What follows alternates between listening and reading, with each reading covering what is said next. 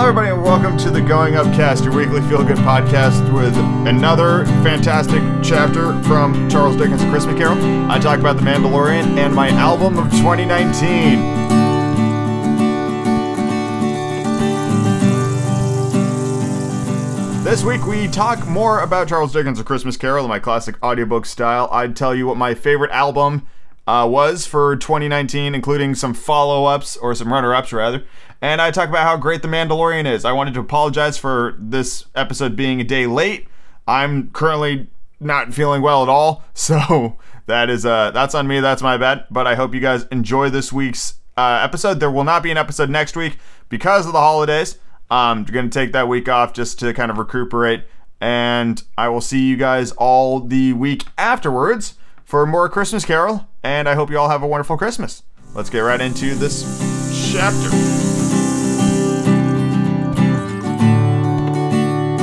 Stave 2, the first of 3 spirits. Also, I have a beer for this one, so, we're going to get a bit more of a honest-to-goodness drunken treatment. When Scrooge awoke, it was so dark that looking out of bed, he could scarcely distinguish the transparent window from the opaque walls of his chamber. He was endeavoring to pierce the darkness with his ferret eyes when the chimes of a neighboring church struck the 4 quarters. So he listened for the hour. To his great astonishment, the heavy bell went on from 6 to 7, from 7 to 8, and regularly up to 12, then stopped. 12! It was past 2 when he went to bed. The clock was wrong. An icicle must have gotten in the works. 12. He touched the spring of his repeater to correct this most preposterous clock. Its rapid little pulse beat 12 and stopped. "Why, it isn't possible," said Scrooge, "that I can have slept through a whole day and far into another night. It isn't possible that anything happened to the sun, and this is 12 at noon." The idea being an alarming one, he scrambled out of bed and groped his way to the window. He was obliged to rub the frost off with his sleeve of his dressing gown before he could see anything, and could see very little then.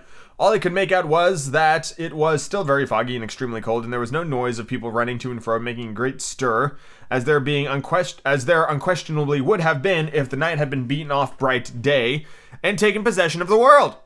This was a great relief, because 3 days after sight of this first exchange paid to Mr. Ebenezer Scrooge or his order, and so forth, would have become a mere United States security if there were no days to count by. I don't know what the fuck does any of that means, but who cares? Scrooge went to the bed again and thought it over and over and over, and could make nothing of it. The more he thought, the more perplexed he was. And the more he endeavored not to think, the more he thought. Marley's ghost bothered him exceedingly. Every time he resolved within himself, after mature inquiry, that it was all a dream, his mind flew back again, like a strong spring released, to its first position, and presented the same problem to be worked all through. Was it a dream or not?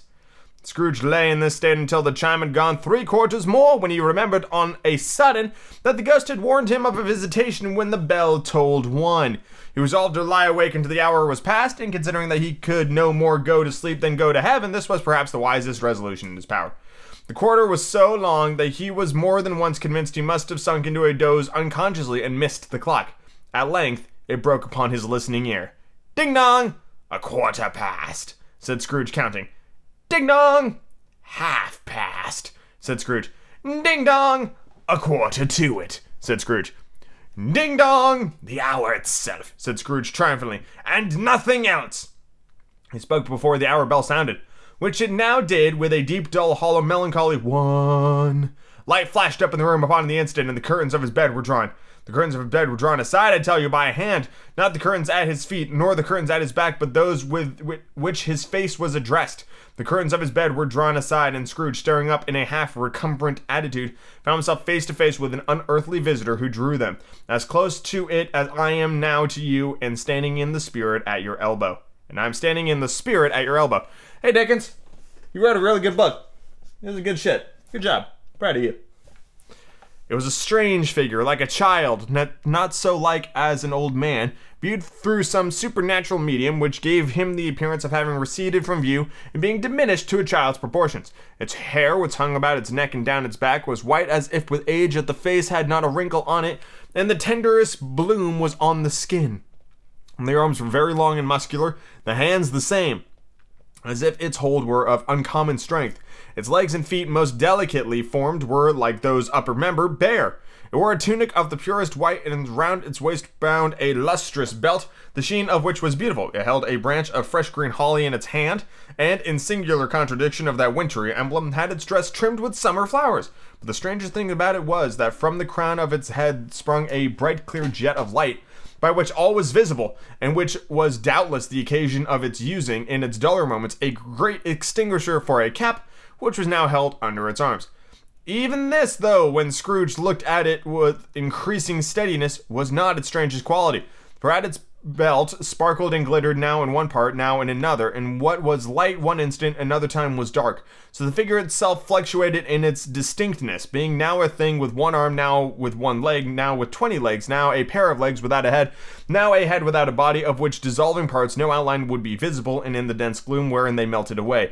And in the very wonder of this, it would be itself again distinct and clear as ever. That sounds like some Lovecraftian horror nightmare shit. And what the fuck, Dickens? Jesus! I thought it was Goofy. Or who the fuck? It was like some weird, like, CG baby, I guess, in the Muppet Christmas Carol. Some fucking, like, so all of a sudden, a million legs, one eye, no head, here's some hands. Fucking Jesus. Jesus, Dickens. Anyway. "Are you the spirit, sir, whose coming was foretold to me?" asked Scrooge. "I am." The voice was soft and gentle, singularly low, as if instead of being so close beside him, they were at a distance. "Who and what are you?" Scrooge demanded. "I am the ghost of Christmas past." "Long past?" inquired Scrooge, observant of its dwarfish stature. "No, your past, silly." Perhaps Scrooge could not have told anybody why, if anybody could have asked him, but he had a special desire to see the spirit in his cap and begged him to be covered. "What?" exclaimed the ghost. "Would you so soon put out with worldly hands the light I give? Is it not enough that you are one of those whose passions made this cap, and forced me through whole trains of years to wear it low upon my brow?" Scrooge reverently declaimed that all intention to offend or any knowledge of having willfully bonneted the spirit at any period in his life, he then made bold to inquire what business brought him there. "Your welfare," said the ghost. Scrooge expressed himself much obliged, for could not help thinking that a night of unbroken rest would have been more conducive to that end. The spirit must have heard him thinking, for it said immediately, "Your reclamation, then. Take heed." It put out its strong hand as it spoke and clasped him gently by the arm. "Rise and walk with me." It would have been in vain for Scrooge to plead that the weather and the hour were not adapted to pedestrian purposes, that bed was warm and the thermometer a long way below freezing, and that he was clad but lightly in his slippers, dressing gown, and nightcap, and that he had a cold upon him at the time. The grasp, though gentle as a woman's hand, was not to be resisted. He rose, but finding that spirit made towards the window, clasped his robe in supplication. "But I am mortal," Scrooge remonstrated, "and liable to fall." "Bear but a touch of my hand there," said the spirit, laying upon his heart, "and you shall be upheld in more than this." Excuse me. It's like a weirdly throaty little finger. As his words were spoken, they passed through the wall and stood upon an open country road, with field on either hand. The city had entirely vanished. Not a vestige of it was to be seen. The darkness and the mist had vanished with it, for it was a clear, cold winter day with snow upon the ground. "Good heaven!" said Scrooge, clasping his hands together and looked about him. "I was bred in this place. I was a boy here."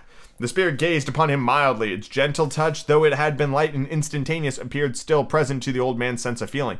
He was conscious of 1,000 odors floating in the air, each one connected with 1,000 thoughts and hopes and joys and cares long, long forgotten. "Your lip is trembling," said the ghost. "And what is that upon your cheek?" Scrooge muttered with an unusual catching in his voice that it was a pimple, and begged the ghost to lead him where he would. "You recollect the way?"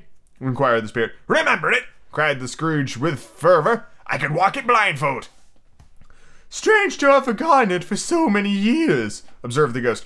"Let us go on." They walked along the road, Scrooge recognizing every gate, post, and tree, until a little market town appeared in the distance, with its bridge, its church, and winding river. Some shaggy ponies now were seen trotting toward them with boys upon their backs, who called to other boys in country gigs and carts driven by farmers. All these boys were in great spirits and shouted to each other until the broad fields were so full of merry music and the crisp air laughed to hear it. "These are but shadows of the things that have been," said the ghost. They have no consciousness of us. The jocund travelers came on, and as they came, Scrooge knew and named every one. Why, he was rejoiced beyond all bounds to see them. Why did his cold eye glisten and his heart leap up as they went past? Why was he filled with gladness when he heard them give each other Merry Christmas, as they parted at crossroads and byways for their several homes? What was Merry Christmas to Scrooge? Out upon Merry Christmas! What good had it ever done to him? The school is not quite deserted, said the ghost. A solitary child, neglected by his friends, is left there. What a little bastard! Scrooge said he knew it, and he sobbed. They left the high road by a well-remembered lane and soon approached a mansion of dull red brick with a little weathercock-surmounted cupola on the roof and a bell hanging in it. It was a large house, one of broken fortunes, for the spacious offices were little used, their walls were damp and mossy, their windows broken, and their gates decayed. Fowls clucked and strutted in the stables, and the coach houses and sheds were overrun with grass. Nor was it more retentive of its ancient state within, for entering the dreary hall and glancing through the open doors of many rooms, they found them poorly furnished, cold, and vast. This was an earthy savor in the air, a chilly bareness in the place which associated itself somehow with too much getting up by candlelight, and not much to eat. They went, the ghost and Scrooge, along the hall to a door at the back of the house. It opened before them and disclosed a long, bare, and melancholy room made barer still by the lines of plain deal forms and desks. At one of these, a lonely boy was reading near a feeble fire, and Scrooge sat down upon a form and wept to see his poor forgotten self as he used to be. Not a latent echo in the house, not a squeak and scuffle from the mice behind the paneling, not a drip from the half-thawed waterspout in the dull yard behind, not a sigh among the leafless boughs of one despondent poplar, not the idle swinging of an empty storehouse door, no, not a clicking in the fire, but fell upon the heart of Scrooge with a softening influence, and gave a freer passage to his tears. The spirit touched him on the arm, and pointed to his younger self, intent upon his reading. Suddenly a man in his foreign garments, wonderfully real and distinct to look at, stood outside the window with an axe stuck in his belt, and leading by a bridle an ass laden with wood. "Why, it's Ali Baba!" Scrooge exclaimed in ecstasy. "It's dear old honest Ali Baba! Yes, yes, I know! One Christmas time, when yonder solitary child was left here all alone, he did come. For the first time, just like that. Poor boy! And Valentine!" said Scrooge. "And his wise brother Orson, there they go! And what's his name? Who was put down in his drawers asleep at the gate of Damascus? Don't you see him? And the Sultan's groom turned upside down by the genie. And there he is upon his head. Serve him right. I'm glad of it. What business had he to be married to the princess?" Dear Scrooge, expending all the earnestness of his nature on such subjects, in a most extraordinary voice between laughing and crying, to see his heightened, excited face would have been a surprise to the business friends in the city indeed. "There's the parrot!" cried Scrooge. "Green body and yellow tail, with a thing like a lettuce growing at the top of its head. There he is! Poor Robin Crusoe, he called him, when he came home again after sailing round the island. Poor Robin Crusoe! Where have you been, Robin Crusoe? The man thought he was dreaming, but he wasn't. It was like the parrot, you know. There goes Friday, running for his life with that little creak. Halloa! Hoop hallo!" There was rapidity of transition very foreign to his usual character. He said, in the pity of his former self, "Poor boy," and cried again. "I wish," Scrooge muttered, putting his hand into his pocket and looking at him after drying his eyes with his cup. "But it's too late now." "What is the matter?" asked the spirit. "Nothing," said Scrooge. "Nothing. There was a boy singing a Christmas carol at my door last night. I should have liked to give him something, that is all." The ghost smiled thoughtfully and waved his hand, saying as it did, "Let us see another Christmas. And not one where you're just reading a book like a sad sack."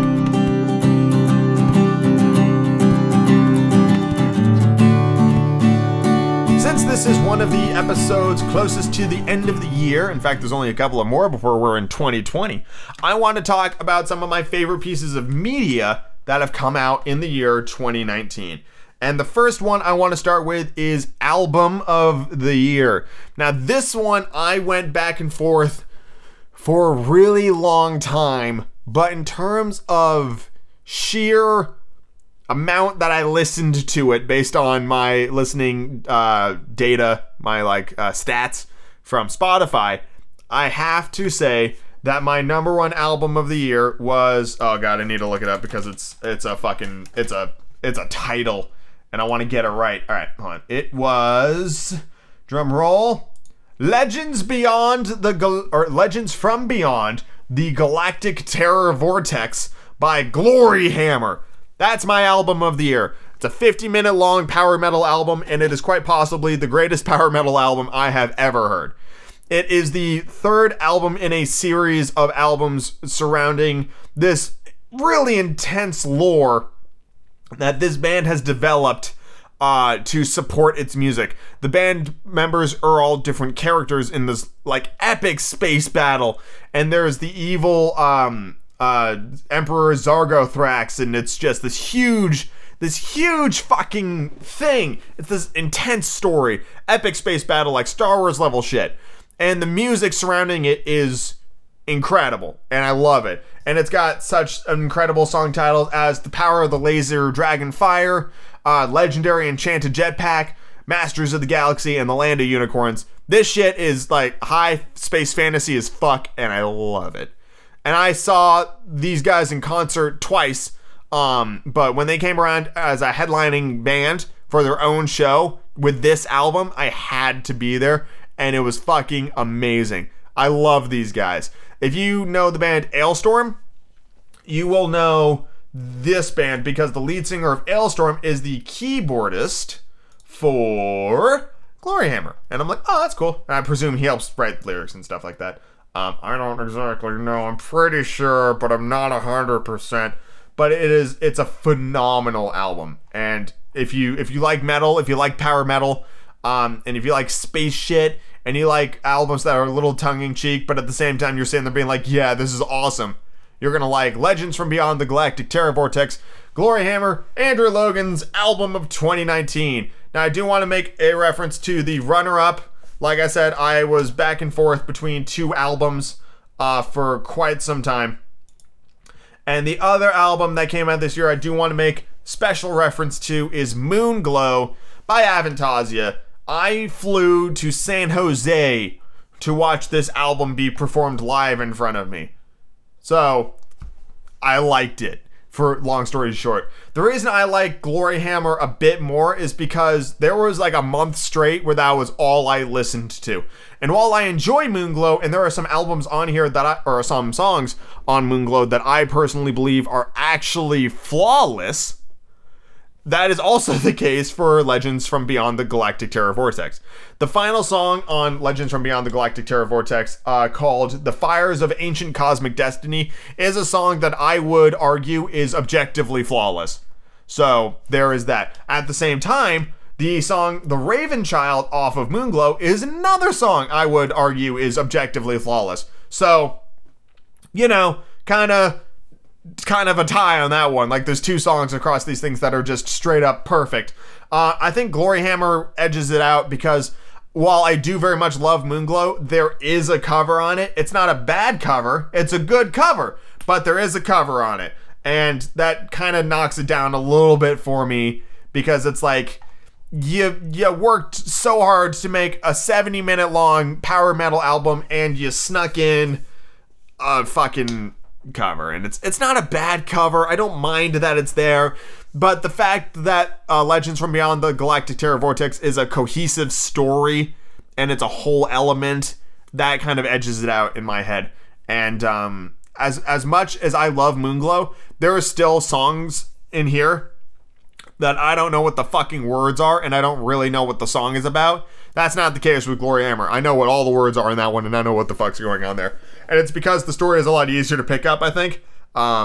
Because the lyrics in Avantasia are incredibly dense and complex. That's not a bad thing. It's just a bit more approachable, Gloryhammer. That being said, Moonglow has been fucking topping charts all over the place. So there's that as well. And while I'm at it, I already named what my number one was, but I do want to briefly mention the another album that came out this year because it's also very good. Not as good as these other two, in my opinion at least, because I've listened to those like beginning to end many times. And this one I've heard a lot, and it is very good, but I just want to mention it real quick. Devin Townsend Empath was another incredible album that came out this year. It has some beautiful songs on there. Spirits Will Collide is another song that I would argue is objectively flawless. So that one kind of shoots right to the top. But that one's just a bit more, that one's got a lot fucking going on, I'll be honest. If you don't like metal, and like really like metal, then you're probably not going to enjoy this album. because it goes some places and does some things. But Glory Hammer gets the top spot. Congratulations, Glory Hammer, on winning this amazing award. Woohoo! Good job. Album of the year. Make another one. I want Glory Hammer for 2020. Let's make it happen. Let's move on to the next thing in the podcast. Scrooge's former self grew larger at the words, and the room became a little darker and more dirty. The panels shrunk, and the windows cracked. The fragments of plaster fell out of the ceiling, and the naked lathes were shown instead. But how all this was brought about, Scrooge knew no more than you do. He only knew that it was quite correct, and everything had happened so, and there he was, all alone again, when all the other boys had gone home for the jolly holidays. Jolly holidays. He was not reading now, but walking up and down despairingly. Scrooge looked at the ghost with a mournful shaking of his head, glanced anxiously towards the door. It opened, and a little girl, much younger than the boy, came darting in, put her arms around his neck, and offering to kiss him, addressed him as her dear, dear brother.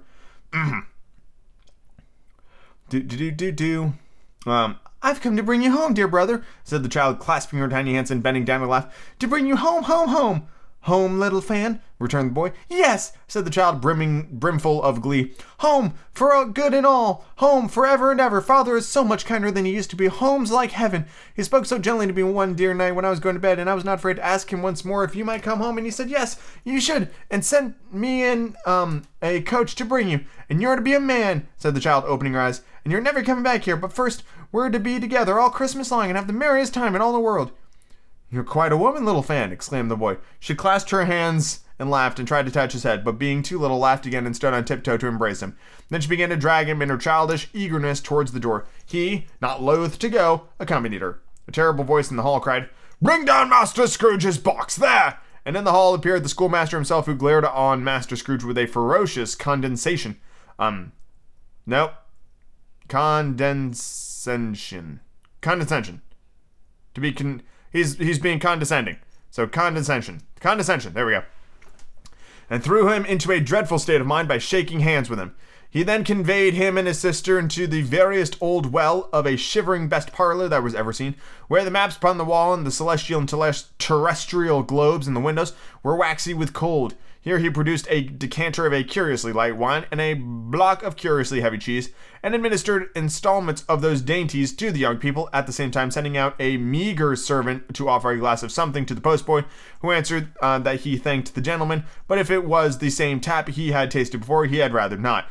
Master Scrooge's trunk being by his time tied on the top of the chaise, the child bade the schoolmaster good night right willingly, and getting into it drove gaily down the garden sweep, the quick wheels dashing the hoar frost and snow from the dark leaves of the evergreens like spray. Who is it? No, it's the ghost. Fuck, what was it? It was kind of like, oh God, I've lost it. Always a delicate creature. Oh, there we go. Whom a breath might have withered, said the ghost, but she had a large heart. So she had, cried Scrooge. You're right. I will not gainsay it, spirit. God forbid. She died a woman, said the ghost, and had, I think, a children. One children, Scrooge returned. True, said the ghost. Your nephew. Scrooge seemed uneasy in his mind and answered briefly, yes. Although they had but the moment left the school behind them, they were now in the busy thoroughfares of a city where the shadowy passengers passed and repassed, where shadowy carts and coaches battled for the way, and all the strife and tumult of a real city were. It was made plain enough by the dressing in the shops that here, too, it was Christmas time again, but it was evening, and the streets were lighted up. Lit? Sure. The ghost stopped of a certain warehouse door and asked Scrooge if he knew it. Knew it, said Scrooge. Was I apprenticed here? Was I? I can't remember. They went in.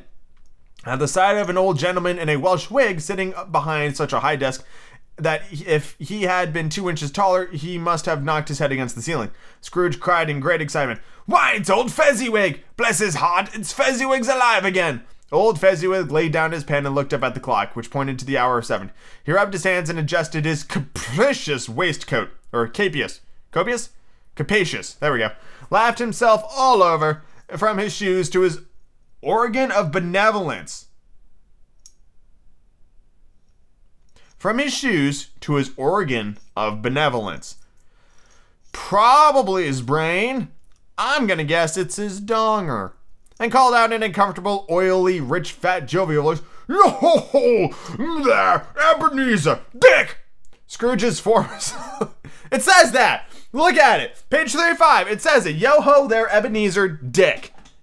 That's what it says. It's in the book. It's right there. Scrooge's former self, now a grown young man, came in briskly, accompanied by his fellow apprentice. Oh, I guess Dick is his fellow apprentice. Dick Wilkins, to be sure, said Scrooge to the ghost. Bless me, yes, there he is. He was very much attached to me, was Dick. Poor Dick, dear. Oh, my boys, said Fezziwig. No more work tonight. Christmas Eve, Dick. Christmas, Ebenezer.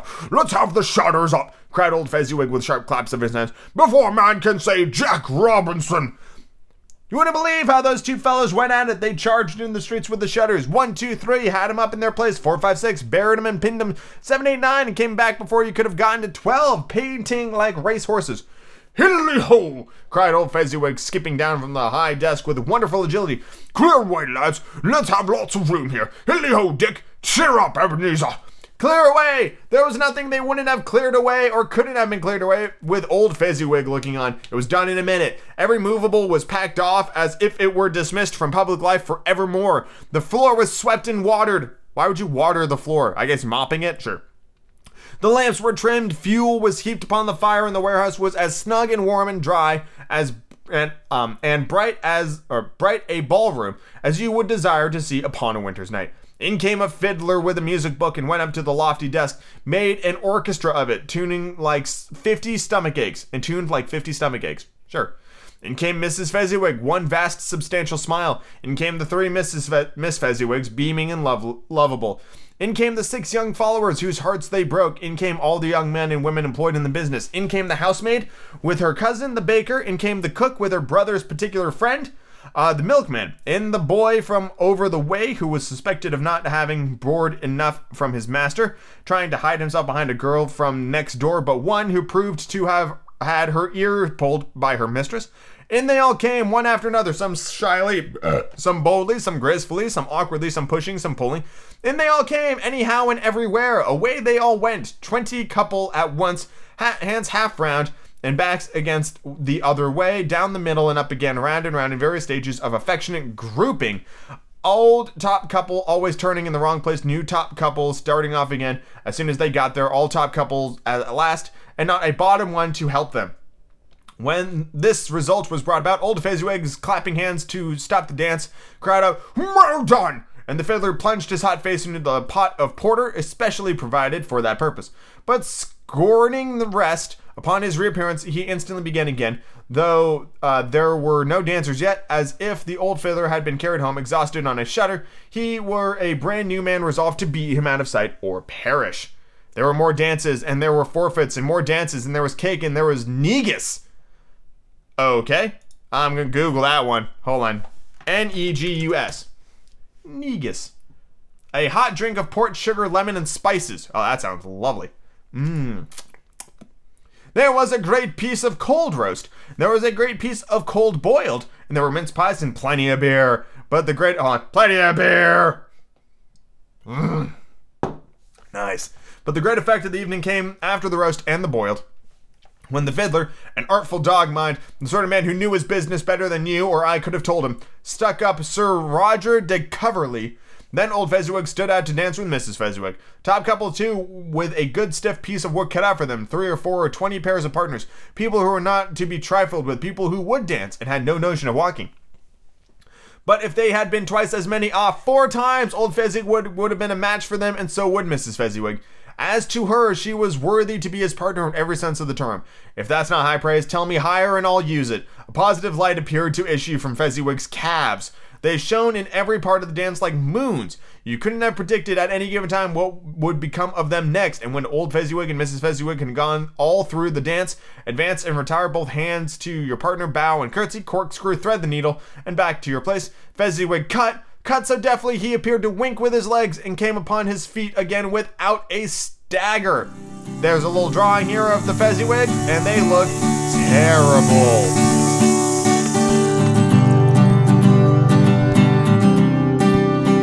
Well, it is high time I finally dove into some of this amazing Disney Plus original content that people have been telling me so much about, and I decided to start it off by watching the show that fucking everybody is watching, and that's The Mandalorian. I have seen the first 4 episodes of it. There are 2 more that I haven't seen yet, including the one that came out this past Friday.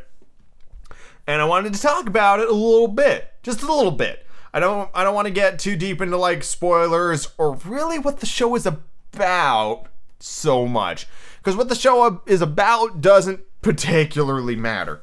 I just wanted to talk about things that the show does and why I think you should watch it, even if you don't like Star Wars. So, it is set in the grander universe of Star Wars, but it's so far removed from like the movies and that kind of core storyline that it doesn't matter. Like, it's described as being like a space western show. And I feel like that hits the nail on the head pretty damn well. It is anthological to the point that you almost don't need to watch the first episode in order to enjoy the second episode. The character of the Mandalorian, the main character, is such an everyman that it doesn't matter. You know? Like, there's a little bit of his backstory. We know little bits about him, but you really get a sense of the character through his actions. And it's a fucking clinic on acting where you can't fucking see the face. Because one of the gimmicks about the Mandalorian is that he never takes off the fucking helmet. So we never see his face. And everything he does is with body language. And that's an impressive thing. Like, you can hear him and he talks. But his ability to convey those emotions without facial expressions is very impressive. Extremely impressive. Like, you should watch the show just for that. The music is phenomenal. The amount of money being pumped into this show from like special effects, set design, costume design, believable world point of view is unreal. Like, Game of Thrones was a believable place. Everything in that show felt real. You know, it all felt like it really existed, except when they were inconsistent in the geography. Like, when you look at pictures of King's Landing throughout the show, it like fucking changes every other episode. It's like, it's completely different every time.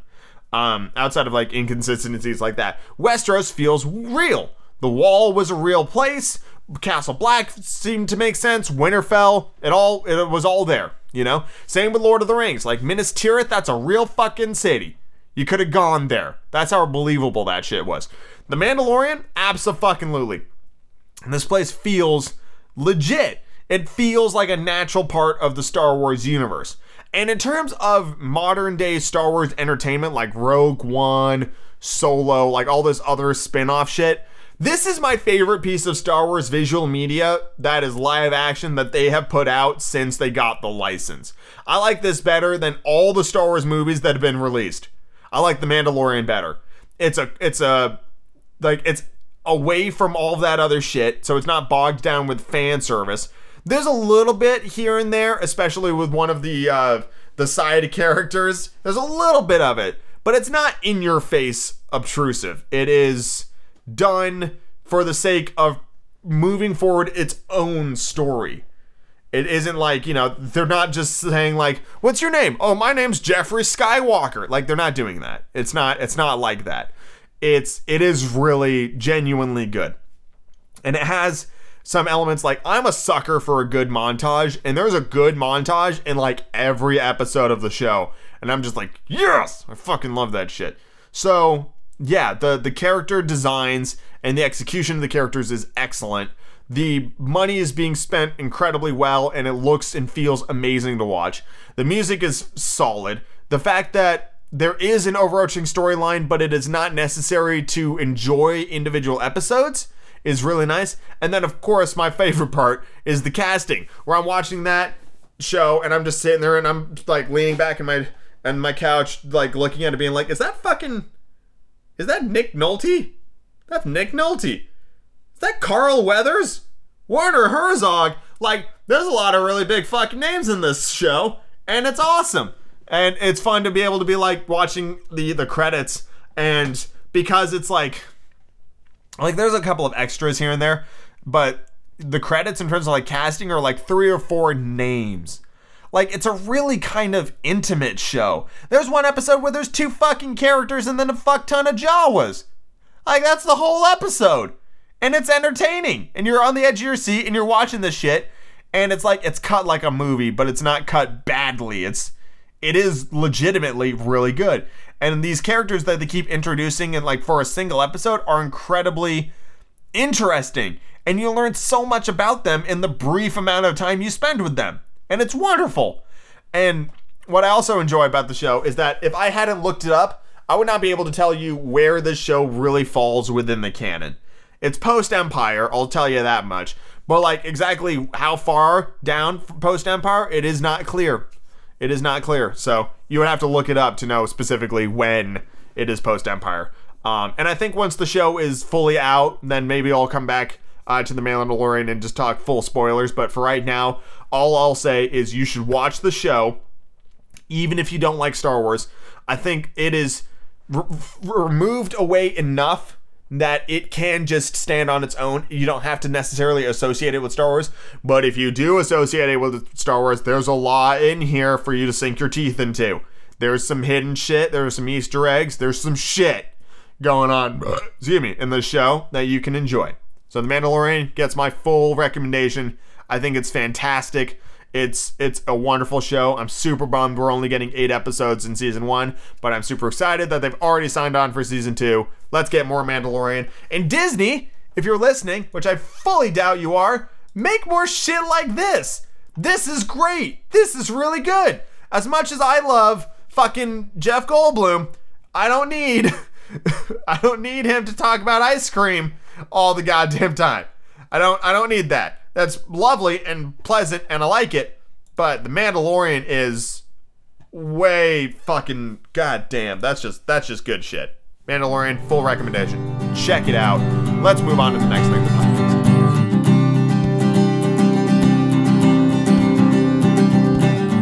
When the clock struck 11, this domestic ball broke up. Mr. and Mrs. Fezzik took to their stations, one on either side of the door and shaking hands with every person individually as he or she went out, wished him her a Merry Christmas. When everybody had retired but the 2 prentices, they did the same with them, and thus the cheerful voice died away and the lads were left to their beds, which were under a counter in the back shop. During the whole of this time, Scrooge had acted like a man out of his wits. His heart and soul were on the scene with his former self. He corroborated everything, remembered everything, enjoyed everything, and underwent the strangest agitation. It was not until now, when the bright faces of his former self and Dick were turned from them, that he remembered the ghost and became conscious that he was looking full upon him, when the light upon its head burnt very clear. "A small matter," said the ghost, "to make these silly folks so full of gratitude." "Small!" echoed Scrooge. The spirit signed to him to listen to the 2 apprentices, who were pouring out their hearts in praise of Fezziwig. When he had done so, said, "Why, is it not? He had spent but a few pounds..." Okay. "Why, is it not? He had spent but a few pounds of your mortal money. 3 or 4, perhaps. Is that so much that he deserves this praise?" "It isn't that," said Scrooge, heated by the remark and speaking unconsciously like his former, not his latter self. "It isn't that, spirit. He has the power to render us happy or unhappy, to make our service light or burdensome, a pleasure or a toil. Say that his power lies well, it said he sounded like his younger self, so here we go.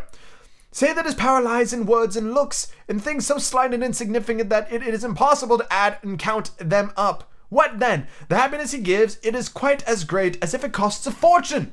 He felt the spirit glance and stopped. "What is the matter?" asked the ghost. "Nothing particular." "Something, I think," the ghost insisted. "No," said Scrooge. "No, I should like to be able to say a word or two to my clerk just now, that's all." His former self turned down the lamps and he gave utterance to the wish, and Scrooge and the ghost again stood side by side in the open air. "My time grows short," observed the spirit. "Quick!" It was not addressed to Scrooge, nor to anyone whom he could see, but it produced an immediate effect.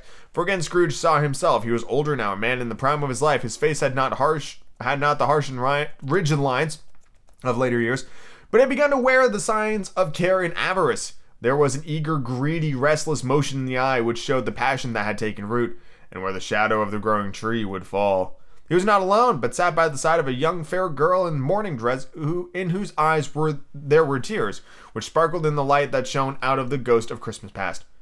"It matters little," she said softly. To you, very little. Another idol has displaced me, and if it can count cheer and comfort you in time to come, as I would have tried to do, I have no just cause to grieve. What idol has displaced you? He rejoined. A golden one. This is the even-handed dealing of the world, he said. There is nothing on which it is so hard as poverty. There is nothing it professes to condemn with such severity as the pursuit of wealth. You fear the world too much, she answered gently. All of your other hopes have merged into the hope of being beyond the chance of its sordid reproach.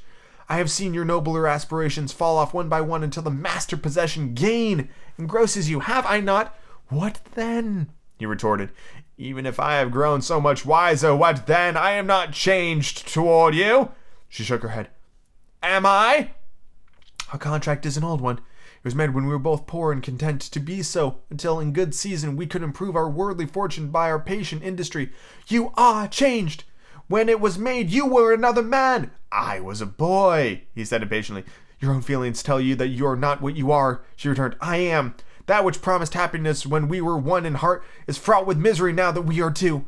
How often and how keenly I have thought this, I will not say. It is enough that I have thought this and can release you. Have I ever sought release? In words? No, never. In what, then? In changed nature, in altered spirit, in another atmosphere of life, another hope at its great end. In everything that made my love of any worth or value in your sight. If this had never been between us, the girl looked mildly, but with steadiness, upon him. Tell me, would you seek me out and try to win me now? No. He seemed to yield to the justice of this supposition, in spite of himself, but he said with struggle, You think not. I would gladly think otherwise if I could, she answered. Heavens knows, when I have learned a truth like this, I know how strong and irresistible it must be. But if you were free today, tomorrow, yesterday, even I believe that you would choose a dowerless girl? You, who in your very confidence were there weigh everything by gain, or choosing her, if for a moment you were false enough to your one guiding principle to do so, do I not know that your repentance and regret would surely follow? I do. And I release you, with a full heart, for the love of him you once were. He was about to speak, but with her head turned from him, she resumed. You may. The memory of what is past half makes me hope you will have pain in this. A very, very brief time, and you will dismiss the recollection of it gladly as an unprofitable dream, from which it happened well that you awoke. May you be happy in the life you have chosen. She left him, and they parted. Spirit, said Scrooge, show me no more. Conduct me home. Why do you delight to torture me? One shadow more, exclaimed the ghost. No more, cried Scrooge. No more. I don't wish to see it. Show me no more. But the relentless ghost pinioned him in both his arms and forced him to observe what happened next. They were in another scene, place, a room not very large or handsome, but full of comfort. Near the winter fire sat a beautiful young girl, so like the last that Scrooge believed it was the same until he saw her, now a comely matron sitting opposite her daughter. The noise in this room was perfectly tumultuous, for there were more children there than Scrooge in his agitated state of mind could count. And unlike the celebrated herd in the poem, there were not 40 children conducting themselves like one, but every child was conducting itself like 40. Consequences were uproarious beyond belief, but no one seemed to care. On the contrary, the mother and daughter laughed heartily and enjoyed it very much, and the latter soon began to mingle in the sports got pillaged by the younger brigands more ruthlessly. What would I not have given to be one of them? Though I never could have been so rude. No, I wouldn't for the wealth of all the world have crushed that braided hair and torn it down for the precious little shoe. I wouldn't have plucked it off, God bless my soul, to save my life. As to measuring her waist in sport as they did, bold young brood, I couldn't have done it. I should have expected my arm to have grown round it for a punishment and never come straight again. Yet I should have dearly liked, I own, to have touched her lips, to have questioned her, that she might have opened them, to have looked upon the lashes of her downcast eyes, and never raised a blush, to have let loose waves of hair, an inch of which would be a keepsake beyond price.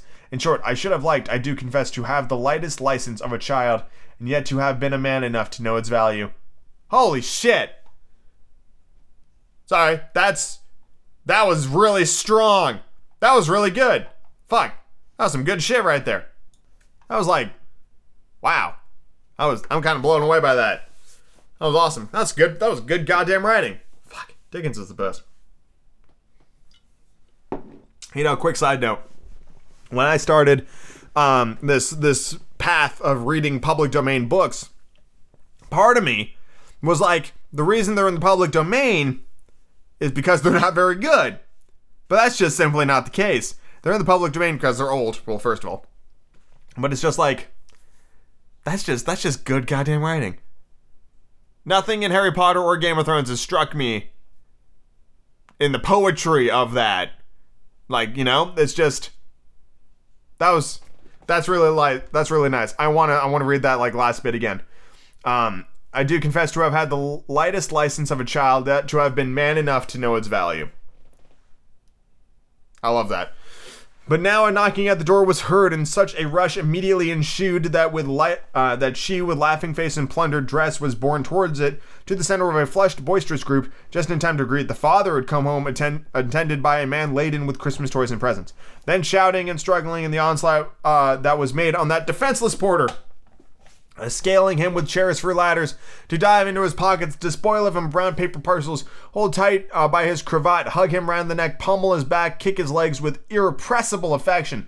The shouts of wonder and delight with which the development of every package was received, the terrible announcement that the baby had been taken in the act of putting a doll's frying pan in his mouth, and was more than suspect of having swallowed a fictitious turkey glued on a wooden platter, the immense relief of finding this a false alarm, the joy and gratitude and ecstasy, they were all indescribable alike.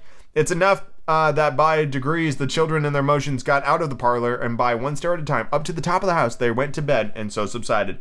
Now Scrooge looked on more attentively than ever, when the master of the house, having his daughter leaned fondly on him, sat down with her and her mother at her own fireside, when he thought that such another creature, quite as graceful and as full of promise, might have been called him father, had been a springtime in the haggard winter of his life. His sight grew very dim indeed. Belle, said the husband, turning to his wife with a smile, saw an old friend of yours this afternoon. Who was it? Guess. How can I? Tut, don't I know? She added in the same breath, laughing as he left. Mr. Scrooge. Mr. Scrooge it was. I passed his office window, and as it was not shut up, he had a candle inside. I could scarcely help seeing him. His partner lies upon the point of death, I hear, and there he sat alone, quite alone in the world, I do believe. Spirit, said Scrooge in a broken voice, remove me from this place. I told you these were shadows of things that have been, the ghost said. That they are what they are, do not blame me. Remove me, Scrooge exclaimed. I cannot bear it. He turned to the ghost, and seeing that it looked upon him with a face in which in some strange way there were fragments of all faces it had shown him, wrestled with it. Leave me! Take me back! Haunt me no longer! In the struggle, if it can be called a struggle, in which the ghost, with no visible resistance on its own part, was undisturbed by any effort of its adversary, Scrooge observed that its light was burning high and bright, and dimly connected that with its influence over him. He seized the extinguisher cap, and by sudden action pressed it down upon its head. The spirit dropped beneath it, so that the extinguisher covered its whole form. Though Scrooge pressed it down with all his force, he could not hide the light which streamed out from under it in an unbroken flood upon the ground. He was conscious of being exhausted and overcome by an irresistible drowniness, and further, of being in his own bedroom. He gave the cap a parting squeeze in which his hands relaxed, and barely had time to reel to bed before he sank into a heavy sleep. God damn, this book is incredible. Sorry, I'm just supremely blown away by this. This is awesome. Like, he battled a ghost spirit there in the end by putting its hat on. Damn, that's good. That's good shit. That's real good shit. Oh, man. Well, thank you very much for listening to this week's episode of the Going Up Cast. I hope you are enjoying this as much as I am. And I want to keep going. I just want to keep reading. But we're going to have to wait till next week for Stave 3, The Ghost of Christmas Present. I want to thank you all for listening very much. It means the world to me. And I will see you all next week for another episode of the Going Up Cast. Have a good one, everyone.